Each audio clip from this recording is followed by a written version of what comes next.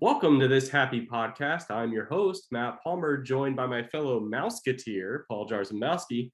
And right now, we are missing one of our compatriots, John Grasso. He'll be joining us via the recording. You'll get to hear his voice sooner or later. And we're also joined by the littlest Mouseketeer, Martin Maximilian Palmer. Welcome to the podcast, Marty. You're now one of the co-hosts. Wow, I love it. And we had to have three co-hosts, so you improvised. Let it be known that I will be screenshotting this and sending it to John and saying, "You've been replaced." No, John can't be replaced. But we simply added him as an extra friend. Maybe. Maybe. We'll see. Marty, it depends how well your answers are to these questions. Marty's got timing. All right. This week, we're discussing where we think Walt Disney's vision lives on most at Walt Disney World as it celebrates its 50th anniversary. As it stands, there are 4 parks, many resorts, shopping complexes, a sports complex that has even hosted an NBA championship. There's much to choose from, and it's a far cry from the opening of an extravagant amusement park and 2 resort hotels 50 years ago. So let's jump right into it, fellows. Well, John will jump into it a little bit later. But Paul, let's jump right into it. We're talking about where we see Walt's vision living on today. And I want to get your thoughts as somebody who is a Disney-phile, somebody that's been going there since he was a little boy. Where do you see it living? Where do you see his vision living today? One of the things I'm perhaps most intrigued by is Walt's. When Walt was in the latter part of his life, he was really honestly throughout all of his life, but really he invested as time went on in the future. He was a futurist. He was always thinking about the next technology, about the next cutting edge, something that hadn't been, he was a dreamer, but he really leaned into the technology. I would think that with our technological age today, Walt would be right at home. Walt was always wondering what was around the corner with technology. When he was doing animation, he was thinking of the different ways that animation could be done that was avant-garde, that was different than just drawing. He was thinking about the multi-plane thing. And then, he was getting into he was thinking about the future with rockets. And so he was, like in the 1950s, as NASA was building up and we were starting to build a system that would go to the moon one day.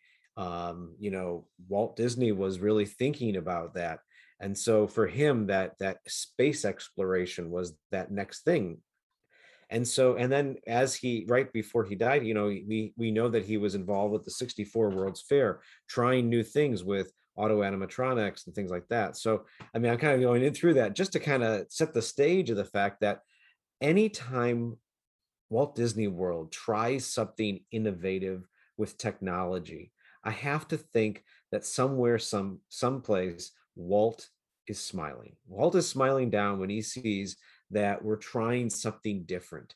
We're not just replicating what another company or a trend is, but that they're pushing the boundaries and they're inventing, they're creating through the Imagineering process. And not just because I'm a Star Wars fan, but I would actually think that a lot of the things that's been going on with Galaxy's Edge, for instance, some of the new technology that's coming out, the way in which the ride system,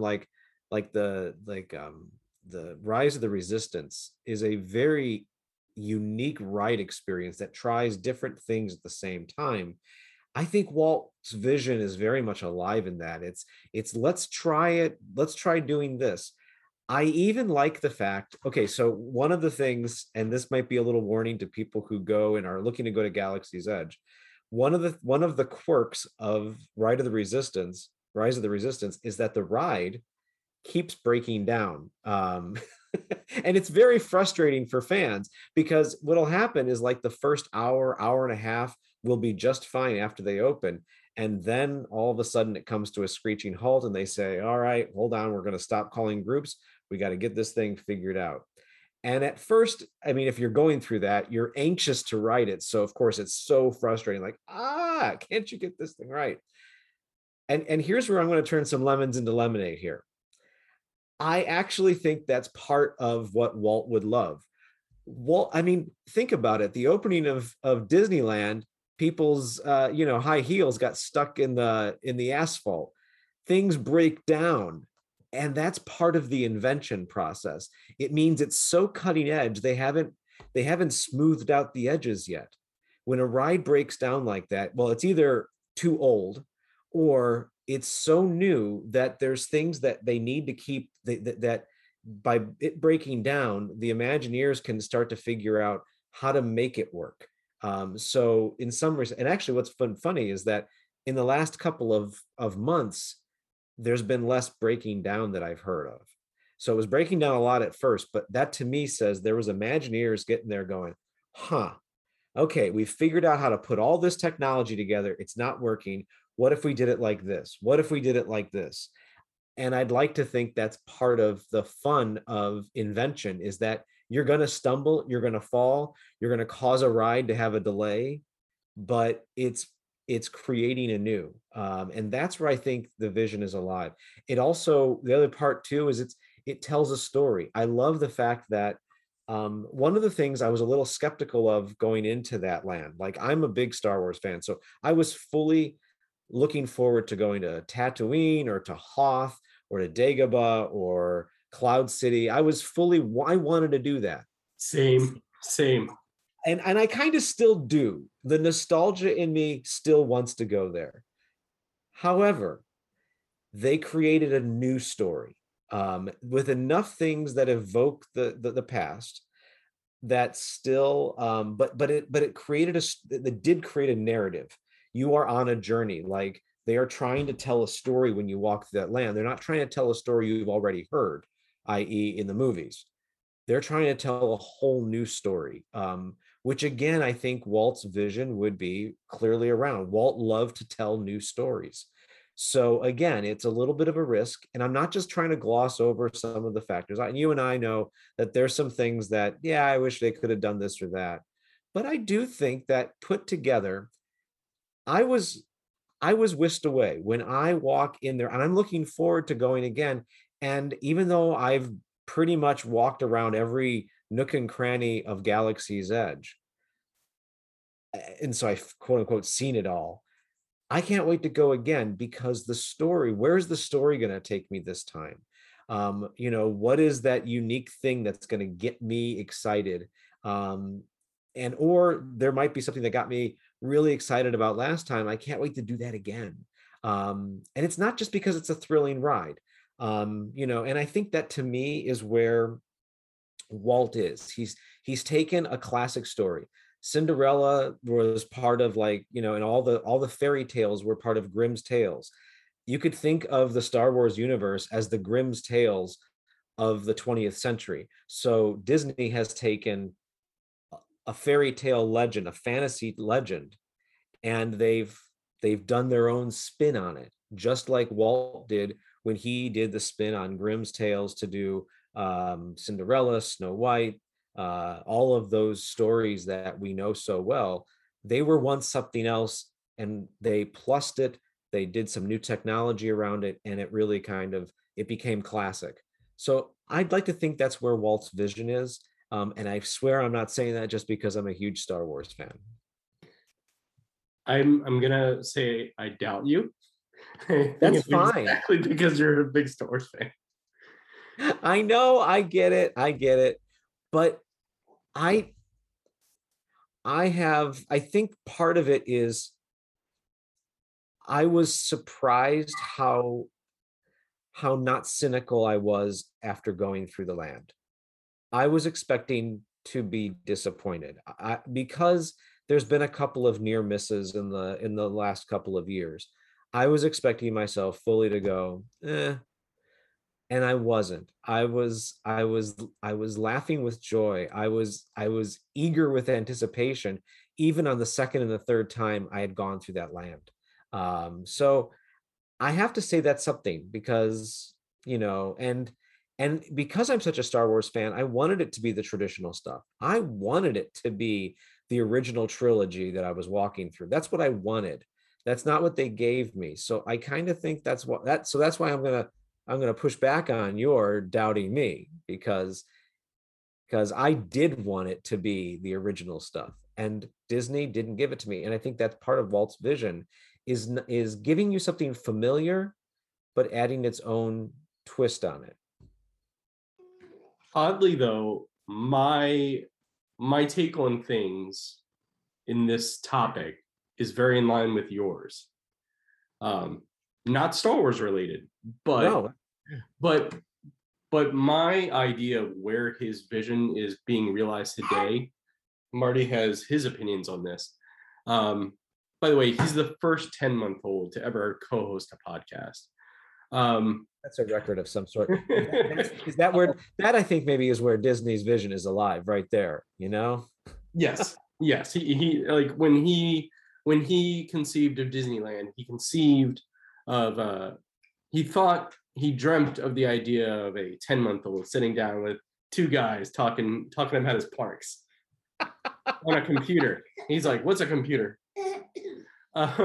So anyway, my vision, where I see Walt Disney's vision alive today, actually is in the idea of the Magic Kingdom and Epcot currently, as they are undergoing various changes and updates and pluses.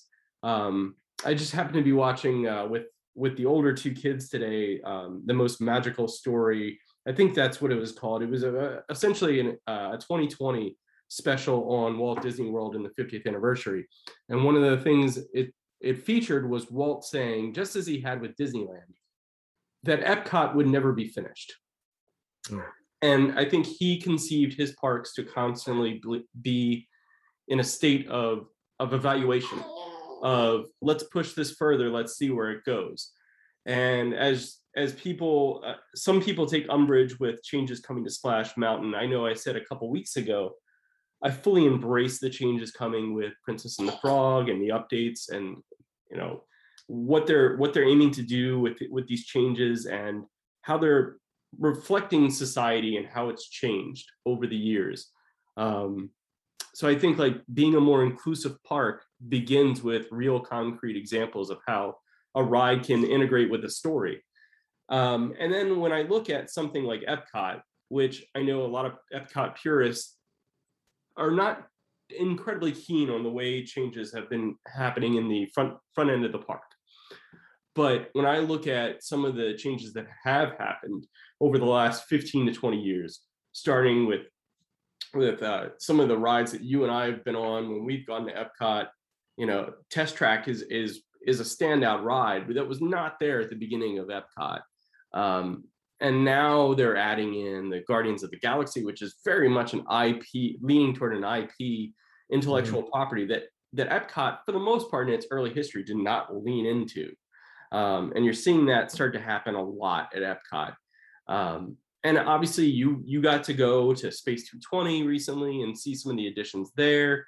So I think like what I see is Disney reevaluating what Epcot is and reevaluating what its own Magic Kingdom is and what it means to the people who go there, what experiences people are aiming to have. So I feel like when Disney changes, when Disney embraces evolution, that's when it's fully resting in what Walt Disney aimed for. He wasn't a guy that was settled on, all right, it's done, it's complete, let's walk away. Yep. He was somebody that had his eye on the horizon, somebody that was constantly thinking about what's new, what can wow people. So when I look at something like Galaxy's Edge, nobody conceived that. Nobody thought, 15 years ago that Disney Hollywood Studios, which was MGM Studios at the beginning point of its park existence, that it would become more about the movie experiences and less about and then extending the movie worlds, creating lands. That's less what it was before. And now you see Toy Story Land, you see Galaxy's Edge. The parks start to change and evolve, and they realize maybe where they misstepped. I know they've done that completely out in California Adventure. When that park opened, that was kind of criticized roundly for its what really sets us apart from any other theme park or amusement park. And really, I think that was a pivot point, for the company in the theme park world is going, you know what? We kind of struck out on that first round.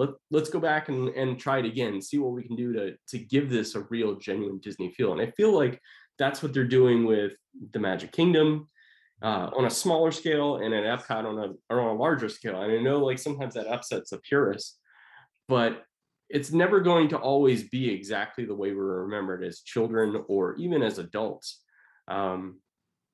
It's for the next generation to figure out what makes it special for them.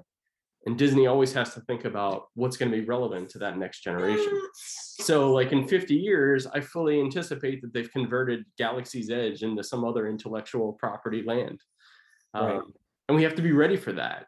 We have to be ready to embrace change. I know change is difficult. I struggle with it more than anybody. But I feel like that's where Disney has trained its audience to go, you know what? Things are going to be different. And you might like this experience, but what if it's better? What if we can give you something better? So that's where I land. I would, it's funny. I myself am an Epcot purist too. I really am. But if you're truly an Epcot, and I would say if you're truly an Epcot purist, you would believe in, again, what Walt had said, that Epcot will never truly be finished. And so you, in a way, your purity should be pure evolution, if that makes sense. I'm excited about where Epcot's going. I absolutely love the original. The one thing I wish that I hope that they will do is not so much tear down and like I wish they would continually throughout a ride's development continue to plus it and throughout, as opposed to leaving it static for like 20 years and then just tearing it apart for the next new thing, but rather incrementally, like every 5 years, look at how can that get slightly better. That's the kind of progress I hope that they will continue to do, as opposed to just these big projects stop, wait 20 years, big projects stop. Like for instance, I will actually argue that one of my top rides at Epcot is a weird one. It's Living with the Land. I will not love that ride. I mean, I will not if if I go to Epcot and I don't ride Living with the Land, it's an incomplete trip. Like that to me is like there's just such a like calming soothingness to that ride. But it honestly it hasn't been plussed a whole lot in its existence in the last 40 years. I wish they would continually just keep tweaking. They took out one of the songs once, replaced it with something else, but since then it's been largely static for a while. My hope is that it doesn't get to a point where one day they go, yeah, it's been the same for several decades, let's just tear it apart. I wish that we could continually keep adding to it. Now, I think that ride is a little more evergreen because technically the greenhouse part of that ride is always changing. Like I'm kind of excited to say, like, what are we growing this time? And it's always something different. Like the plants in the greenhouse are always, for the most part, changing. They literally grow, and they're growing something new in this area. Now we're planting these crops or these crops. But I think that, yeah, we have to be evolving. I do miss Horizons. I wish they would have just plussed that one as opposed to just tearing it down. But I mean, I'm still on the Horizons bandwagon. I will once and forever be like that's one of those like that's like a who shot first kind of Han Solo thing for an Epcot purist. Is you took away Horizons. Not cool at all. But yeah, go ahead. I was going to say we should have an episode soon where we discuss, and I know this is a positive show driven on positivity, but we should have a show where we all lay out which ride Disney better not touch, which attraction Disney better not touch.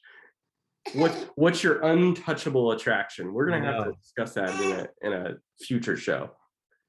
So one of the things that obviously we're missing our co-host John, and he's going to record his thoughts on this, and we're going to cut to that now as John shares his thoughts about where he sees Walt's vision. Hey guys, sorry I couldn't be with you in our normal recording. It's been kind of a wild week for the three of us, so I'm really glad that next episode we're going to be able to sit down together again and talk Disney. We have a lot to recap about the 50th anniversary, about where we have vision for the future of the parks. We have a Halloween episode coming up. There's a lot to talk about in the Disney world. But before we go any further with our podcast, one of the topics that I had suggested to the team was, where do you see Walt's vision alive today in the parks? It's a complicated question because Walt Disney had a vision for the Florida project that might not have necessarily been what we see today with 4 theme parks and 20-something resorts. But I'd like to think that Walt would be really happy with what's there. Walt would be thrilled to see how many thousands, millions even, tens of millions of people have come through the gates here and had a family or a couple vacation and took some time away from their busy schedules or a difficult world and enjoyed his world. But I was thinking about this, sort of a specific place where Walt's vision might really be alive. And for me, that's got to be Disney's Animal Kingdom. I know that when this park originally debuted, there were a lot of people that thought it was sort of a half-day park. There was a marketing campaign because so many people thought it was simply a zoo. But Animal Kingdom, to me, is the most thematically complete park of the 4 that are there in Florida these days. Disney's Animal Kingdom is thematically rich, beautiful, and perfect. The integrity of its theming is exceptional. The common link of conservation, of environmental protection, of our common commitment to the earth and to one another as a result of that earth, or that commitment to earth, is incredible, and it permeates every aspect of the park. You walk in sort of Discovery Island and you're captivated by the Tree of Life, the rich score, the natural uplifting score. It's almost reminiscent of Epcot. There's a lot of edutainment also in Disney's Animal Kingdom, from the animal exhibits to the safari in Africa, to a lot of the rich details, even on the buildings. There's so much to unpack. There's so much richness in every bite, if I could even say that, of Animal Kingdom. One of the things I was most worried about when they announced the Avatar expansion into the old Camp Mini Mickey area was, would this fit with Animal Kingdom's theme? And I have to admit, guys, I was skeptical. I was not a huge fan of Avatar, and I am a huge fan of Animal Kingdom, but I couldn't have been more wrong. And this common theme of preservation, of conservation, of keeping the natural order, the integrity of the natural world, and being good stewards of it is something that I think does land quite well in Avatar and absolutely lands in Pandora the way that it was created. It is such a spectacular land and a spectacular park. I also like that Animal Kingdom finally got its animals that never were. Animal Kingdom is supposed to be about the animals of the past, the animals that are now, and the animals that never were. And I just find that to be a good representation of the animals that never were. I love Africa and Asia. Those sections of Animal Kingdom are so incredibly rich with detail and homage to these wonderful regions of the world. So much attention is given to the care of the animals that are there at the park. And I know Walt loved animals, so I think he'd be thrilled with Animal Kingdom. Thrilled. Now, that's not to say that Animal Kingdom is without its flaws. Thank goodness Primeval Whirl is finally coming down, and hopefully soon the rest of Chester and Hester's Dino-Rama. But Animal Kingdom is so true to what Walt's original vision of theme parks are. Thematically pure, a common thread, a message, something for every person in the family to kind of take home and chew on. And it just sticks with you. To our listeners that haven't had the opportunity to be in Animal Kingdom at night, I encourage you. Unfortunately, Rivers of Light didn't quite land the way we wanted it to, which was the nighttime show there. But Animal Kingdom at night is a remarkable place. It feels wild, which is fun because the park was supposed to be called Disney's Wild Animal Kingdom. But it feels the magic that one feels in sort of a dark Animal Kingdom when the Tree of Life is lighting up is so incredible. You forget you're in a theme park and you really feel like you're plugging in to sort of into nature. I think, in terms of infrastructure, Walt really would have liked the Skyliner. Of course, Walt was a monorail fan and a transportation fan. So I think Walt would have really been interested in the infrastructure of Walt Disney World. We don't really think about that a whole lot, but to make Walt Disney World run requires essentially an army or a small country's worth of resources, of people, of brain power. I just think of what it takes to feed all of the people that come in, to get rid of the waste, to power the world. I mean, the solar, Disney's commitment to solar, Disney's commitment to sustainable practices with such an operation is commendable. And of course, the transportation. I started with the Skyliner before I went off on that tangent. But I think Walt would have really liked to see all the different ways his parks and resorts would be connected. The boats traversing Crescent Lake, or the lake or the Susquehanna River from Port Orleans down to Disney Springs, or in Bay Lake or the Seven Seas Lagoon. Like I said, the Skyliner, which is such a fantastical way of moving so that you're continually in the story, which I think Walt would have really liked. And of course, the monorail, which just goes without saying, a Disney World original, something that was also at Disneyland. Just the sheer infrastructure, what it takes to make Disney World go, from the utilidors in the Magic Kingdom to the security, to the lawn maintenance, to the energy maintenance. There's just a lot that goes into making these parks a reality and making them a fun place for us to visit and be. So I think ultimately that's where I would see Walt the most in these parks. And I'm trying to think of a poetic way to end this. I'm not sure that I'm going to quite land that plane, but I think Walt would be very, very happy with what he sees. I don't think it's perfect, and I think that there are some things that even worry me a little bit, but I think Walt would be really happy with the amount of happiness that his product has generated and will continue to generate, hopefully, for many, many, many years to come. Anyways, looking forward to being with you all next week. Thank you for your patience. I know this episode is delayed. It's because of me. Please, like and subscribe and do all that you can do. And Matt, take it away. Thanks, John. Let's go to what's making us happy this week. Paul, do you have some thoughts about what's making you happy this week? Well, I think I have something that's probably, it kind of takes the ace out of everything, because when this podcast probably will air, I will actually be in Disney World again. So that is definitely making me happy, because partly what I'm doing now is preparing and packing and getting myself ready to go. I'm keeping myself safe, of course, masking up, and despite the fact that others may not, I will do, and I'll keep myself safe in the parks. But I've been looking forward to this. I'll be able to see some of that 50th anniversary stuff that's been going on. I'll bring you back something. How's that sound? That sounds amazing. So three things are now making me happy this week. Number one, that you're going to bring me something back. Number two is that you're going. I'm very happy that you're going and getting that time. I know that is genuinely your happy place.